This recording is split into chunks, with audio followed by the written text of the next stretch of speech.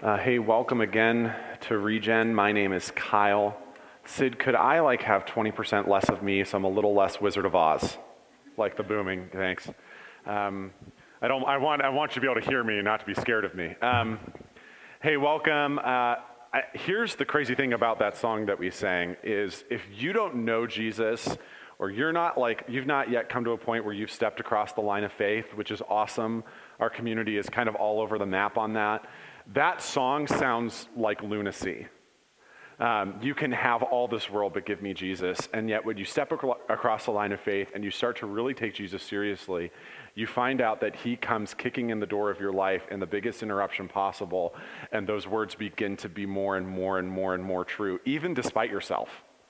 Even despite yourself, you're like, that's crazy, but this is how I feel. And that's what Regen is all about, is it's inviting people to take a closer look at Jesus. And I think a lot of people in our community that are newer in stepping across the line of faith have found that Jesus was what they were looking for this whole time. And in a community like ours, in Trumbull County, a lot of us had exposure to church, but we just had no idea the depth and truth and beauty of who Jesus is, and yet we get to discover that. And when that happens, you begin to live a very different life. And so Mitch Goosens is going to come up here with me. Mitch recently went on a quick short-term mission trip, and he wants to kind of just share about that. I want him to share about that. I'm excited about how when we take seriously Jesus, it's all right, I only have to preach in a minute. When we take Jesus seriously, it just radically transforms the way we live. So Mitch, why don't you kind of share a little bit about what happened?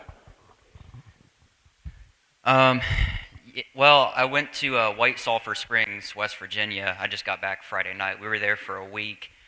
These are just some of the pictures. They had this devastating flooding back in June. So about 4 months ago, we were just basically rebuilding people's houses in a Christian center that they were going to be holding, basically housing more missionaries that had come in. But anyways, these are just some of the pictures of the devastation. I mean, in White Sulphur Springs alone, there was 15 people killed. And the area, this community where we were rebuilding, there was 7 people that were killed just in this, maybe half-mile span or so. I mean, it was amazing. It was my first mission trip, and I just can't say enough how it really puts you in other people's shoes, and just really helps you see what's going on around the world, how you can be Jesus to other people. I mean, it definitely interrupted my life with the love and grace of Jesus. So, I mean, as you can see here, it's insane. Most of the people haven't even returned. They're thinking about just abandoning some of these towns. So, I mean, there's a lot of work to be done.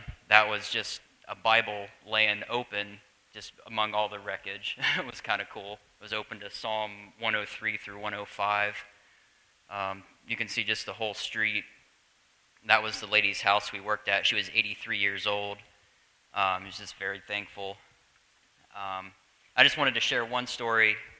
We were watching the Indians game one night, and we were just at this little bar and grill place, and this couple came in, and they asked us, they're like, "Are you guys contractors?" Because they just thought we were down there getting paid to do what we were doing, just fixing houses and stuff, and said, "No, we're just people that love Jesus and are here to try to make a difference." So he honestly couldn't believe it, and he's like, "Well, how did you guys get off work to get down here?" And I mean, some people actually took vacation from their jobs to go down just to work some more, and that just blew the guy away. So we were getting ready to leave the little bar and grill place, and one of the bartender actually stopped us and said that man that you were just talking to, he just paid for all 13 of your meals, which was like $120. So he had us come and eat with him the next night and stuff. So that was just, I don't know whether he was a believer or not, but whatever it was, we had an impact on him and I guess it was his girlfriend. So that was just kind of a cool thing. So, but yeah, I mean, if you ever have any interest in going on a mission trip of any kind, I seriously recommend it, because it was, like I said, it was my first one. I didn't know anybody I went with, but I've got friends for life now. So, yeah. Anyways, that's pretty much it. Yeah.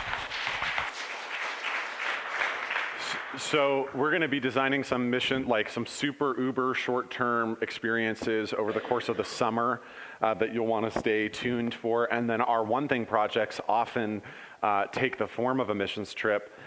When Zach was talking about our November One Thing, which we'll have more details even more next week, Lindsay, so a couple of things. First of all, we're part of a larger regional movement of churches, about 5 of them in the Warren mailing address. I get to pastor 2 of those 5 churches, Regen on Sunday nights and Grace United Methodist on Sunday morning. So that's when you hear us say the Grace campus and the Regen campus. Lindsay is actually on staff at the Grace campus, doing a variety of things from children's ministry to my secretary and my brain.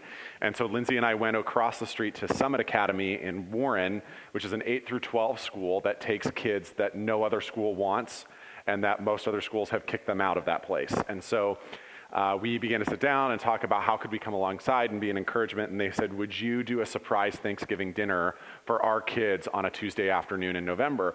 And we said, absolutely. That was Lindsay and I in a room. Lindsay and I, the last time she and I made a meal for 105 people was never. The number of times, I don't know how many turkeys that was going to be, but we said yes. Because when we take seriously these prayers, like break my heart for what breaks your heart, help me to see people the way you see people, help us to point someone to Jesus today, and God interrupts your life with an opportunity to do that, you do it. And so one of the ways that this very quickly might turn into something that we can participate in is, first of all, by helping with some of the food. 105 people is a lot of mashed potatoes, is a lot of stuffing, and it's a lot of turkey. And if you like to carve turkey, there just might be a Monday night in November where you can come and you get a turkey all to yourself, baby. And so we're going to be developing that and be creating connections. And Mitch went on that missions trip with members of churches across our kind of little regional team, which I think is really good, and we'll be unveiling more and more of those as we go on. Hey, we're going to be in Revelation chapter 21 tonight, which if you don't have a Bible, this is easy to find in the Bible underneath you. That's paperback. It is the last 2 pages. Just keep flipping. 758. Because there's a concordance, which is a fancy Bible thing we can talk about at another time. We're going to be in Revelation chapter 21 as we kick off this series Face to Face, which is all about heaven. We'll be in this for a few weeks, and it'll be really good. So Revelation chapter 21, but let's pray together real fast, and then we'll get into it, can we? Hey, Father, thanks for, Scripture says, the Father loves the Son and has put everything into his hands. And so everything that we walked in with tonight is securely in the grasp of your hands, Jesus. The good things, the bad things, and all that in between. And so we ask that you would somehow increase the measure of our trust in you tonight. And that as we turn to heaven and look for what you're preparing for us, that we would come to have more affection, not for it, but for you. And so, Father, wherever the nature of the Lord is spoken of, there you are present. And so be present among us now as we dive into Revelation. We pray in Christ's name. Amen. I secretly fear heaven will be boring. I secretly fear that heaven will be boring. I don't know if you're at all familiar with Post-Secret. Post-Secret got real big in 08, 09. And it's a community art project where you anonymously mail an art piece on the front of a postcard revealing some of your secrets. And they range from the hilarious to the terrifying, to the horrible, to the almost downright depressing, Post-Secret. And they release a new batch every Sunday online, and I tend to look at them on Sunday night because I think there's something that reminds me of why we do what we do, and the secrets that everybody in this room would tell if they could just write it on a postcard and nobody would know who sent it or who it was from. And I found this one last week. I secretly fear that heaven will be boring.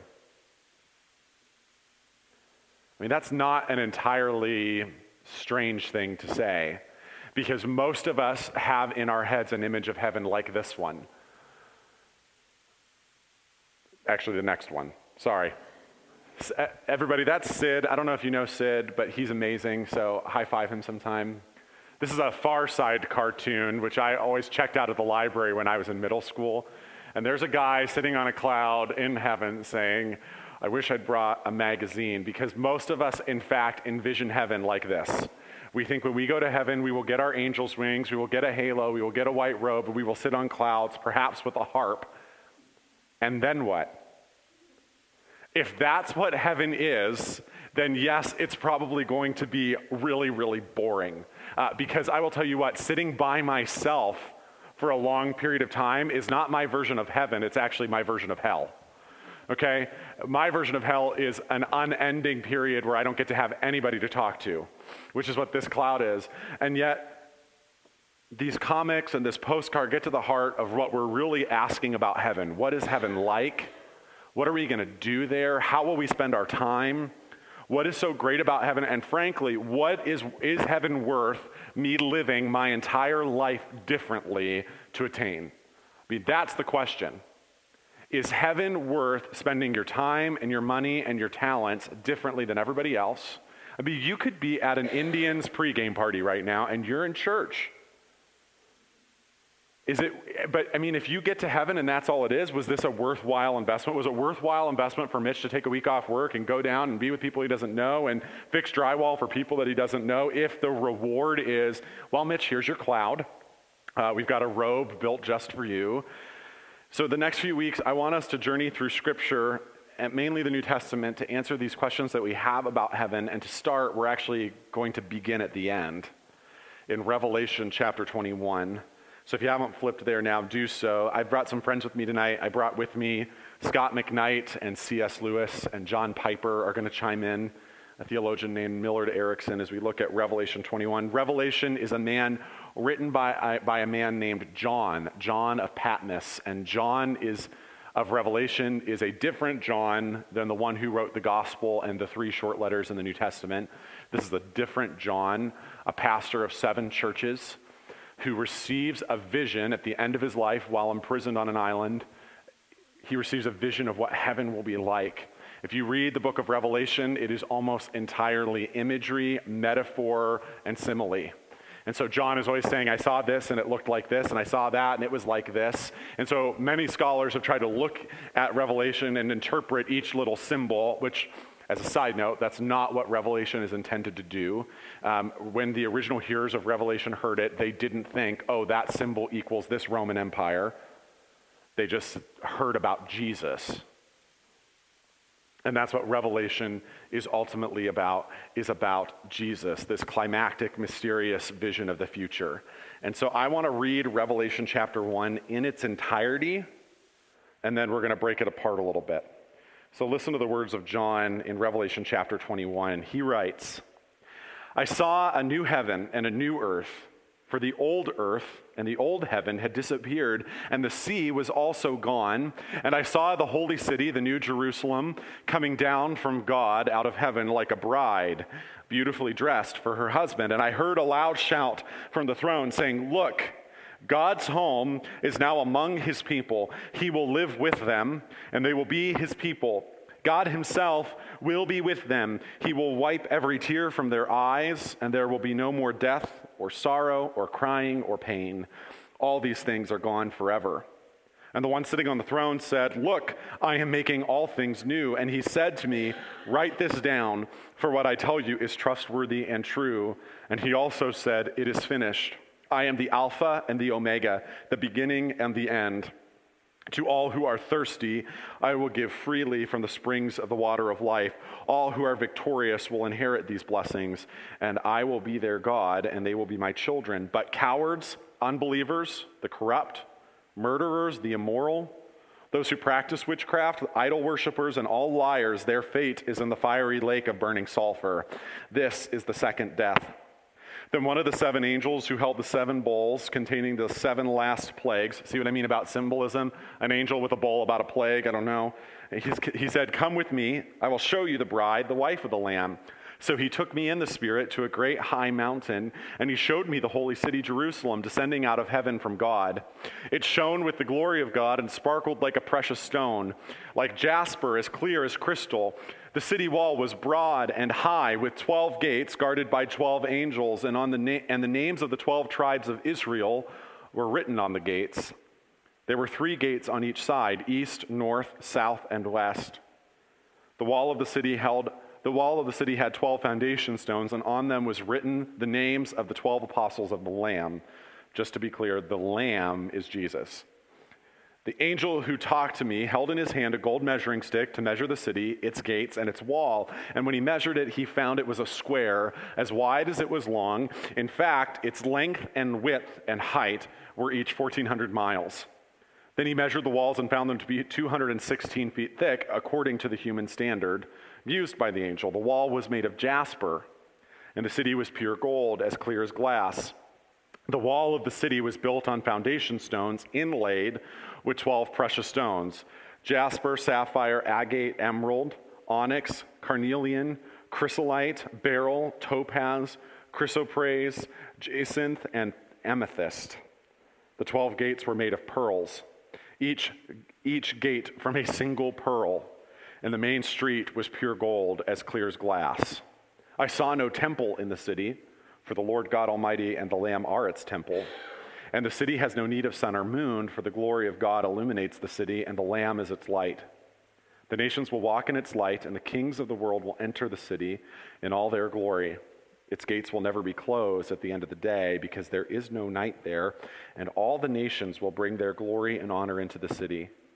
Nothing evil will be allowed to enter, nor anyone who practices shameful idolatry or dishonesty, but only those whose names are written in the Lamb's book of life.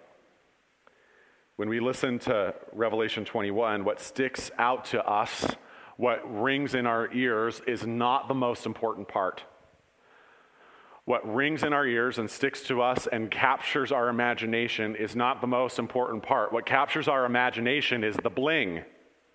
What captures our imagination is streets of gold and walls of jasper that are like this, and it's 1,400 by 1,400 by 1,400, and it's got these kinds of stones and these kinds of stones and jacinth and amethyst and all these kinds of things. Sounds like a birthstone store kind of vomited up heaven, right? And what intrigues us about John's writing is what heaven is made of. But John doesn't care about what heaven is made of. He cares about who's there. The miracle of heaven is not the material of which heaven is made. The miracle of heaven is who is there. The miracle of heaven is that Jesus is there. The miracle of heaven is that we are with God forever. I've been looking at a variety of texts that we're going to preach. Vanessa's going to preach in the middle of this series. And do you know what the universal good news about heaven is all over the New Testament? It's simply this: we get to be with God. We get to be with God. In fact, this is what the highlights are. I just bullet pointed really quickly the promises. God says his home is now among his people. He says that death and sorrow and crying or pain are gone forever. He says that he's making all things new. He says, I will give freely from the springs of the water of life to those who are thirsty. He says, I will be their God, and they will be my children. I mean, these are the things that God says is good about heaven, not that there's gates made out of a single pearl. That's neat. Let's not lie about that. We're going to get there, and we're going to be, hey, this architecture is pretty cool. But we're not really going to care. Just like in a wedding, I just did Taylor and Alex's wedding, and when Taylor was coming down the aisle, Alex didn't lean over to me and go, man, the architecture in this place is just something, isn't it? No, he was a little distracted by something else, and appropriately so. And so let's look closely at what God has to say about heaven. And in fact, I want to look at the three promises that he makes us about heaven. I've been reading a wonderful book by Scott McKnight called The Heaven Promise, and his point about heaven is this: we are now dealing in mostly hints and whispers. We are now dealing in the world of promises, not fact. And so even Sid asked me, because he heard the sermon this morning, well, if God is this, and what's going to happen like this? See, those are our questions about heaven. Well, if this, then that, and how does it logically work out? God never answers that question. God just wants us to see promises about what heaven will be like, one of which is, and the most important which is that we will be with God. But I want to look at three promises tonight. First, that all things will be made new. Second, that pain and sorrow and grief will be no more. And third, that we will finally receive the desires of our hearts. So let's talk about how all things will be made new. The first promise of Revelation 21 is that there will be a new heaven and a new earth. Look at this. I saw a new heaven and a new earth, for the old heaven and the old earth had disappeared. This is something we can't miss because this is really the reality of heaven. Heaven is not primarily a place to which you go to hang out with God. Heaven is primarily a place that comes to us at the end of days. At the end of all things, when the story is over, God will bring us a new heaven and a new earth in which we dwell with him forever. Heaven is less us with God, and it's more God with us, which is the exact thing. We shouldn't miss this. This is the exact thing that we're going to celebrate at December, that Jesus is Emmanuel, that he is God with us. Here's the hint to the last sermon of this series is on the first Sunday of Advent, and it's about how Jesus is the early Christmas present. Jesus is the first taste of what heaven is like and who he is. This world and all that is in it is merely a shadow of what's to come. The old heaven and the old earth in which we dwell, these are merely a shadow of what is to come. That which is evil and wicked and brings us sorrow will pass away and will be destroyed. This is why 2:11 says the sea was also gone. Well, that's an interesting little quote, right? The sea was also gone. When I was on staff at Moody Bible Institute as on their public relations department, people would email me Bible questions or write Bible questions, and I would respond back from Moody's position. And I got an email, and it said, subject, the sea will be gone, ? And then the body of the email said, dear sir or madam, Revelation 21 says the sea will be gone, ... frowny face. And then I'm pretty sure it said, I like the beach. In the ancient Near East, the sea was the representative thing of chaos and disorder and ultimately evil. And so God is saying there will be no chaos, there will be no disorder, there will be no evil. I'm pretty sure there will be a beach. Okay, I'm pretty sure there will be a beach, but chaos, disorder, and evil will not be a part of it. What is replaced when God takes what we know as the earth and the world and the heavens and puts it away? What is replaced is not just the world that God envisioned at creation, but ultimately a better and more beautiful world. C.S. Lewis, if you've never read anything of C.S. Lewis, you need to start in the Chronicles of Narnia. And throughout that story, it's like hints and whispers of the Christ story throughout.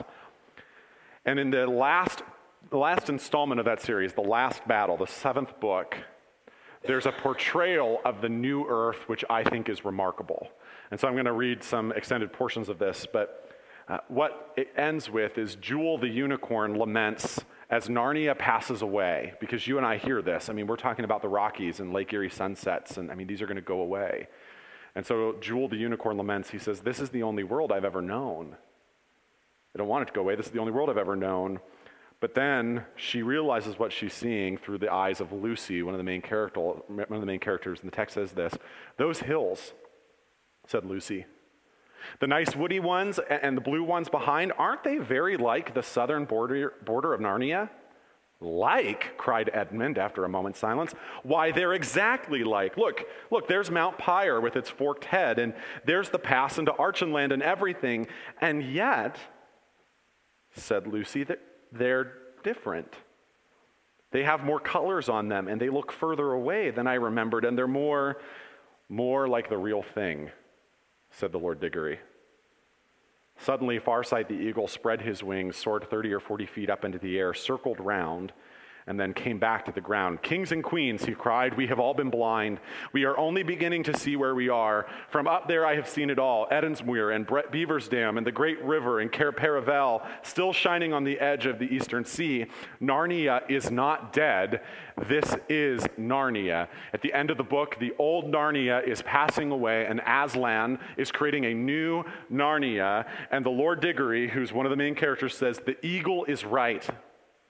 The Narnia you're thinking of was only a shadow or a copy of the real Narnia, which has always been here, just as our own world, England and all, is only a shadow or copy of something in Aslan's real world. You need not mourn over Narnia, Lucy. All of the old Narnia that mattered, all the dear creatures have been drawn into the real Narnia through the door. And of course, it's different. As different as a real thing is from the shadow, or as waking life is from a dream. The world we live in now is as different from heaven as a shadow is from the real thing, and as a dream is to waking life. And as good as our world is now, it is only a shadow. Lewis writes, "The new Narnia was a deeper country. Every rock and flower and blade of grass looked as if it meant more." I can't describe it any better than that. If you ever get there, you'll know what I mean. It was the unicorn who summed up what everyone was feeling. He cried, "I have come home at last. This is my real country. I belong here. This is the land I have been looking for all my life, though I never knew it till now." The reason why we loved the old Narnia is that it sometimes looked a little like this. The reason that we love Earth, with Lake Erie sunsets and Rocky Mountains and hot dog shop hot dogs. The reason that we love those things is because they remind us a little bit of that which is to come. Heaven is like a forward memory. The promise of heaven is that all things will be made new, that all that is beautiful and lovely and good will be drawn into the new heavens and the new earth by this act of creation. And so we will spend eternity in the majesty of the Grand Canyon. We will spend eternity marveling at the beauty of creation, but it will have more meaning. And that little line, by the way, "This is the land I have been looking for all my life, though I didn't know it till now." Every friend that you have that does not yet know Jesus is really looking for a land that they don't even know yet. But when we share the gospel with them, we give them the first glimpse. The first promise is that all things will be made new. The second promise is that our sorrow and pain and grief will be taken away. John writes that God will wipe away every tear from their eyes, and there will be no more death or sorrow or crying or pain. He says all these things are gone forever. Listen to me. The promise of heaven is that every tear that you have shed, every grief and pain that you've walked, every death that you have known, all of that will be wiped away. All of it. You will remember them. Our scars do follow us into heaven. When you arrive in heaven, a hand will be outstretched towards you. It will be the hand of Jesus, and there will be a hole in it. Jesus still bears his scars in heaven. We will remember our scars, but we will remember them differently. Scott McKnight says, in heaven, we will remember our lives and comprehend them beyond what we can now remember. Our memories will be healed because they will be swallowed by the kingdom story that makes sense of all things. In heaven, you will remember the pain. In heaven, you will remember the betrayals and the disappointments and the bitterness. You will remember the fights, the divorces, the deaths, the failed relationships, the unforgiveness, the miscarriages, the depression, the gossip, the slander, the misunderstanding, the cancer, the disease, the tumor. But your memory will be different. You will remember it differently because your memory will be changed and healed by the very hands that bore our pain on Calvary. You will remember different because in the center of the city is a river, and on either side of that river are the trees of life.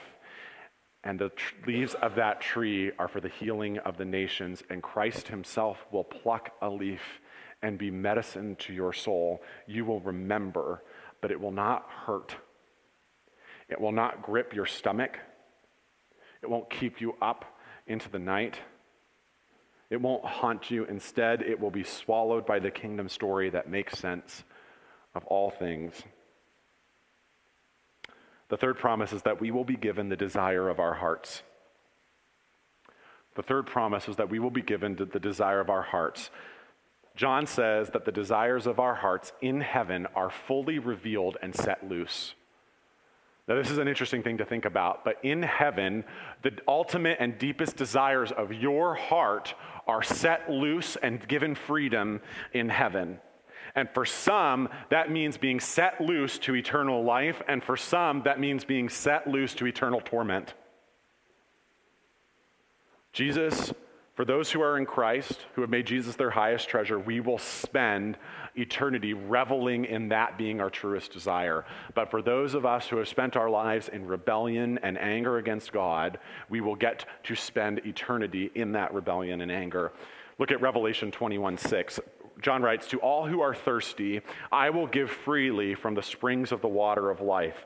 In heaven, we who have ordered our lives around Jesus, listen to me, those of us who have made decisions differently and spent our time differently and our money differently and pursued the right kind of person as a spouse or not and engaged in relationships in this way or that way, have ordered our lives around a person that we've never seen or met or touched. We who have spent our lives hungering and thirsting for righteousness' sake will find that desire fulfilled.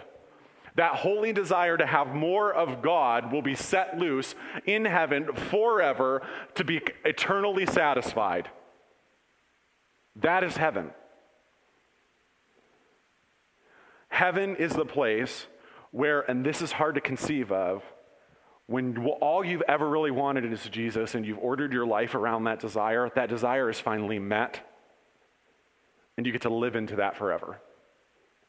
On the other hand, John writes that cowards, unbelievers, the corrupt, murderers, immoral, those who practice witchcraft, idol worshipers, liars, their fate is in the fiery lake of burning sulfur. For those who have spent their lives rebelling against God and disobeying his commands and living in treason to him, those desires will also be set loose.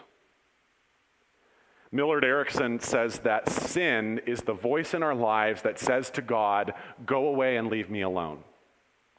Sin is that which says in our lives, "Go away and leave me alone." And hell is the act by which God says, "Have it your way." Hell is the place where God says, "Okay then."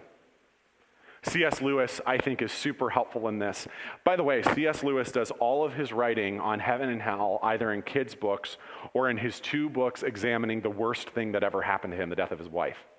And The Problem of Pain and A Grief Observed is when he writes about this. And he says in The Problem of Pain, he says, "Perhaps my bad temper or my jealousy are gradually getting worse. So gradually that the increase in 70 years will not be very noticeable, but it might be absolute hell in a million." Hell might be less, hell is primarily, I think, a place of a prison of our own making. He writes even better, I think. Hell begins with a grumbling mood, always complaining, always blaming others, but you're still distinct from it. Hell begins when you have this thing in your life, an addiction, a need, in his case, and what he talks about, grumbling, complaining, and it's always there, but you're somehow distinct from it. And so he says you may criticize it in yourself and wish you could stop it, but there may become a day when you can no longer do that. But there may come a day when you can no longer. The next one keeps going. He says, then there will be no you left to criticize the mood or even to enjoy it, but just the grumble itself going on forever and ever like a machine. It's not a question of God sending us to hell. In each of us, there is something growing that will be hell unless it is nipped in the bud. Hell is a prison of your own making because your heart, which has grumbled and complained, will be set free to be grumbling and complaining for all eternity. And by the end of it, you're not even really human anymore. You're more of a grumble than you are a person. And so our question, right, is how does a good God send people to hell? And C.S. Lewis says, God doesn't send them there, we do. We send ourselves there by living in this open rebellion, that there's something in our hearts that will be hell unless it is nipped in the bud, and what nips that in the bud is the gospel. What nips it in the bud is that those who are in Christ find that sin has lost its power over them. Those who are in Christ, the gospel says that hellish part of our nature is not the primary rule of law. Christ himself is the rule of law. And so we that pursue that over our lifetime get to have that forever. Notice, before we move on, this miracle of heaven, that all of us who are looking for our true home and the place to belong, that all of us who are looking for our pain and our sorrow and our grief to go away, and that all of us who want just a desire of our heart to be fulfilled instead of constantly quick fixed, all of that is met in heaven.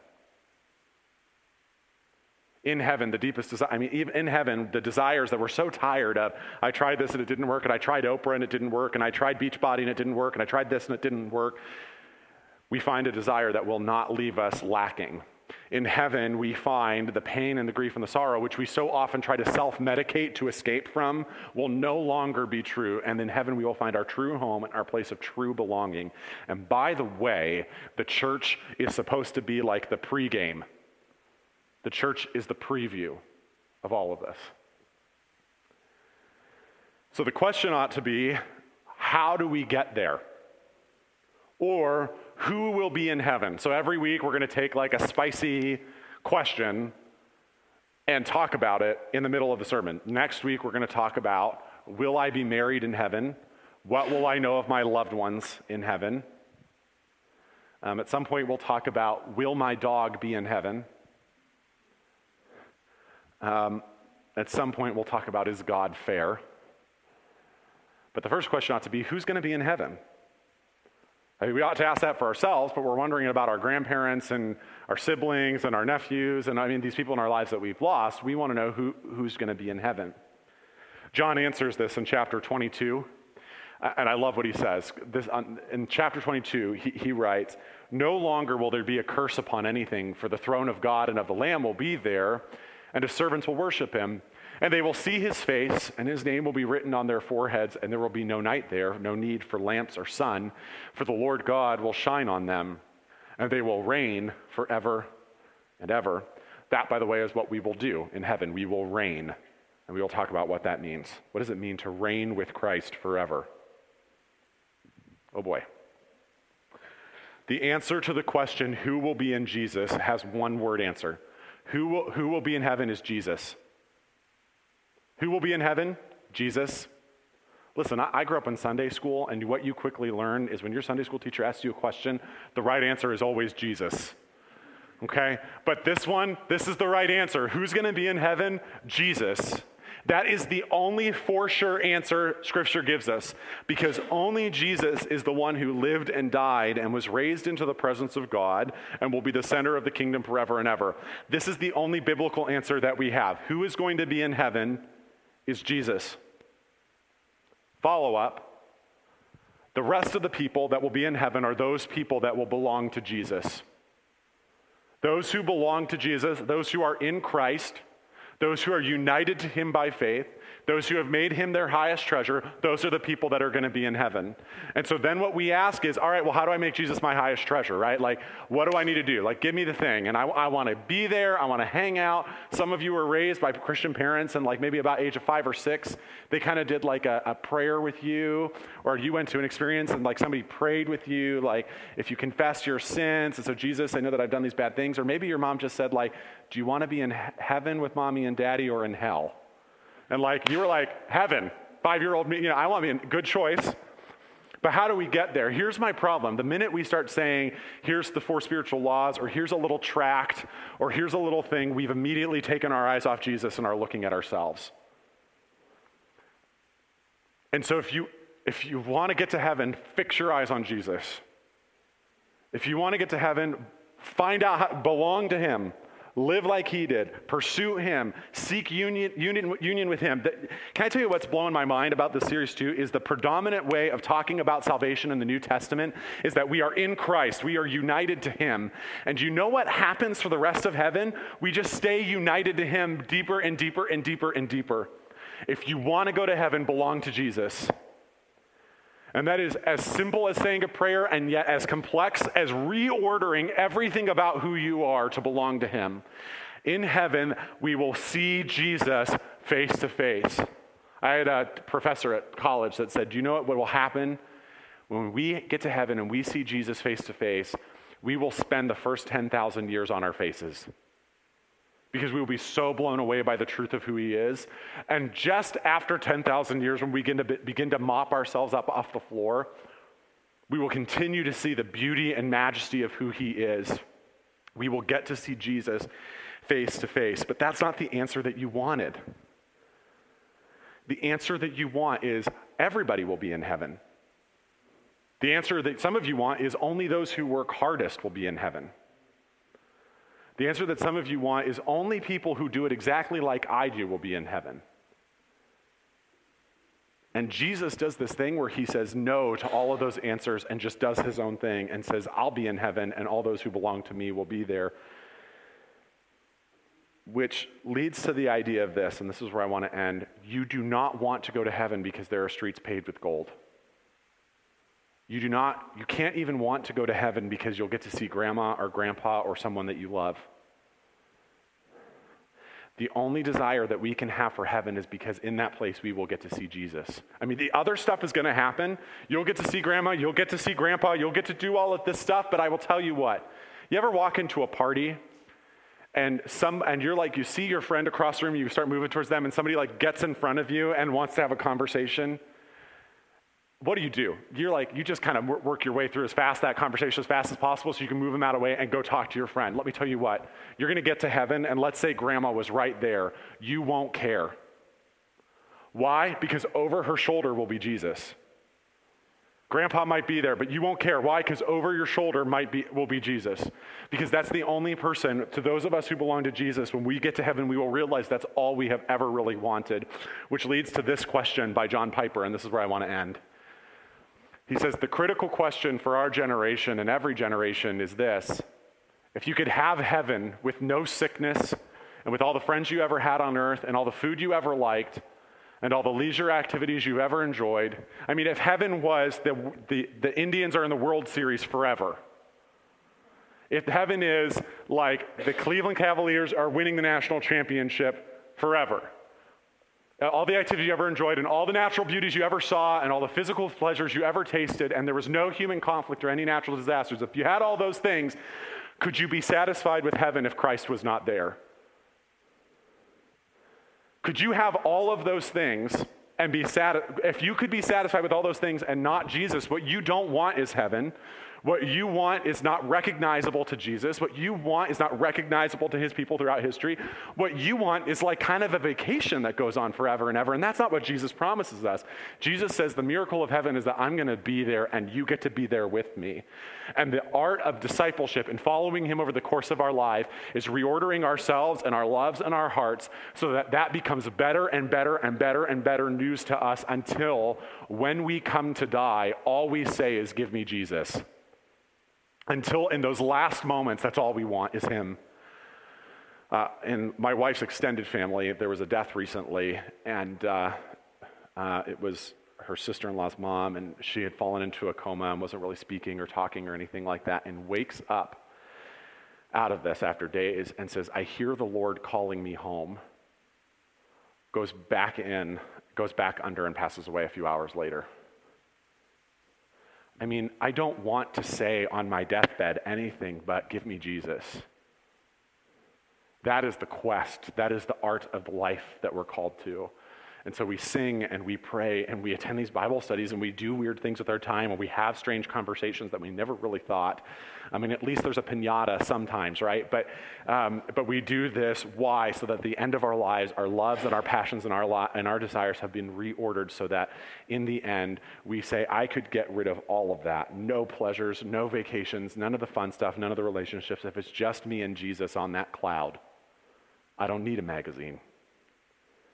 If it's just me and Jesus on that cloud, I will find everlasting joy forever and ever and ever. And these moments that we share together are a taste of that. Let's pray. Jesus, we want to know who you are, so help us to see you more clearly.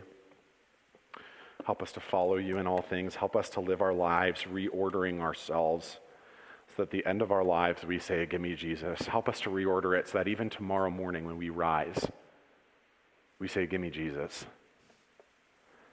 Help us to be reordered so that even those moments when we're alone and we could live outside the bounds, that we say, give me Jesus. Help us to say that with every action and thought and word and deed over the next lifetime so that in heaven our desire to know and be known by you can be set loose.